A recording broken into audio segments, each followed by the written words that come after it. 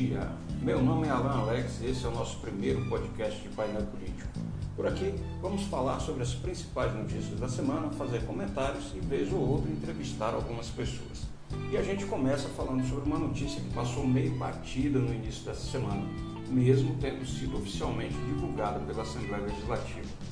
Deputados estaduais acusaram emissários do governo de se reunirem em hotéis com dirigentes da empresa Energisa. O deputado Jean Oliveira, do MDB, na sessão plenária de terça-feira, dia 7, disse ter chegado ao seu conhecimento um assunto polêmico de que agentes do governo, como assessores jurídicos e secretários, estariam mantendo conversações e encontros em hotéis e em salas do CPA, tratando de encontros de contas com a empresa Energisa e com a CAERD. Jean Oliveira explicou que lhe foram apresentados nomes de quem estaria promovendo as conversações. Jean lembrou que existe um débito da Energisa com o governo de 1,8 bilhão, enquanto a dívida da CAERD é de 600 milhões. Não tenho dúvida de que essas negociações estão acontecendo sem o consentimento e sem o conhecimento do governador Marcos Rocha, afirmou o deputado na ocasião. De acordo com Jean Oliveira, o encontro de contas interessa porque o governo precisa quitar precatórios até 2020.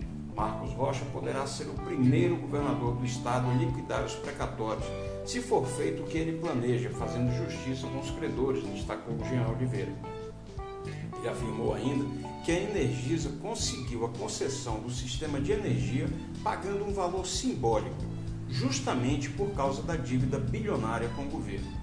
E a empresa traiu a população aumentando a tarifa de energia elétrica, acrescentou o deputado. Para Jean Oliveira, a denúncia envolve assessor jurídico e secretário de Estado negociando encontro de contas é grave. Para ele, da forma como está sendo ventilado, não será bom para o Estado. Em a parte, o deputado Jair Montes, do PTC, considerou a denúncia levada ao plenário pelo colega de maior gravidade e cobrou um posicionamento firme da Assembleia Legislativa. Tenho certeza que o governador Marcos Rocha, que ganhou o governo pregando a moralidade e contra a corrupção, trazendo até o ex-juiz Sérgio Moro ao Estado, não sabe que assessores de primeiro escalão andam em hotéis e até no palácio fazendo essas tratativas, afirmou o parlamentar. A Energisa, por sua vez, se manifestou em nota encaminhada 2 dias depois, dizendo o seguinte: a Seron esclarece que a busca pela regularização dos débitos e créditos recíprocos existentes entre Seron e o Estado de Rondônia iniciou-se em 2018 pela então gestora da empresa Eletrobras e representantes do Estado, dando prosseguimento às tratativas entre as partes, cujos termos constam inclusive das demonstrações financeiras publicadas em junho de 2018 pela Seron. A Energisa se apresentou prontamente aos representantes do Estado, ratificando seu propósito de equalizar os débitos junto à Secretaria de Estado de Finanças e de receber seus créditos junto à CAERD. A composição de valores e as condições de eventual conciliação observam os requisitos legais próprios, bem como serão submetidos à aprovação do Poder Judiciário por intermédios do NUPEMEC, o Núcleo Permanente de Métodos Consensuais de Soluções de Conflito do Ministério Público e dos demais órgãos de controle aplicáveis. A Seron, continua a nota, entende que a resolução dessa questão é medida imprescindível para o equilíbrio econômico-financeiro da concessão e está empreendendo de forma transparente seus melhores esforços na busca de uma solução legal e equitativa para todas as partes com devido respaldo dos órgãos de controle. Pois é.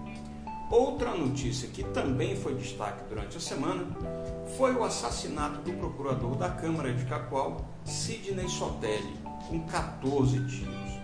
Câmeras de segurança da Câmara registraram o crime e o vídeo foi divulgado na internet. A polícia prendeu um suspeito, mas segue as investigações. Nas imagens, é possível perceber que o procurador parece ter reconhecido os assassinos. Ele ainda tentou correr, mas não conseguiu escapar. Como eu disse, a polícia segue investigando o crime. Vamos ver se teremos aí alguma novidade no decorrer dos próximos dias. Também nesta semana, O deputado federal Léo Moraes anunciou que conseguiu arrancar do ministro da Infraestrutura a promessa de privatização da BR-364 já em 2020. O DENIT, por sua vez, começou as obras na BR-163 no Pará, por onde está escoando a soja do Mato Grosso. Com isso, o fluxo de carretas na BR-364 caiu bastante. Mesmo assim, o ministro garantiu ao deputado que ano que vem a licitação sai.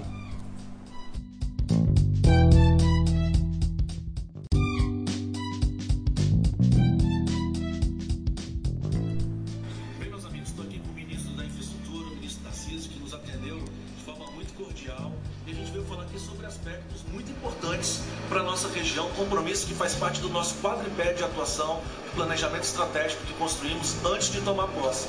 Dentre eles a BR-364, que infelizmente hoje é conhecida como a rodovia da morte, que traz grandes prejuízos, mesmo sendo um corredor do progresso, dos commodities, dos grãos, da soja, de todo o país. A gente veio pedir um compromisso do governo federal para resolver esse problema, que a gente possa ter dignidade, qualidade de vida e conseguir andar, ir e voltar em segurança, como prevê a nossa Constituição, ministro.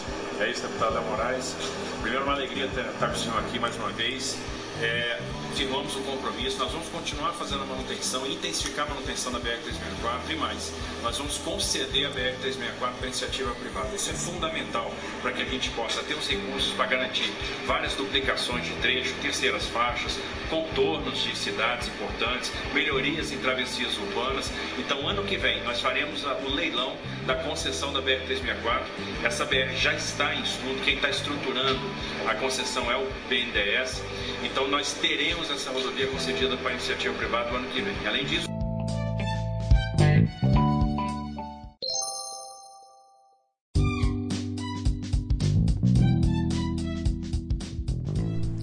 vamos torcer para que, de fato, seja resolvida essa questão da BR-364. E esta semana, o presidente da Assembleia, Laerte Gomes, assinou a convocação dos aprovados no concurso da Casa, o primeiro a ser realizado há mais de 30 anos. Para Laerte, esse é um momento histórico. Por fim, fechando o nosso podcast dessa sexta-feira, o primeiro, e espero que tenham gostado, reafirmamos aqui o questionamento feito por mim na coluna Painel Político.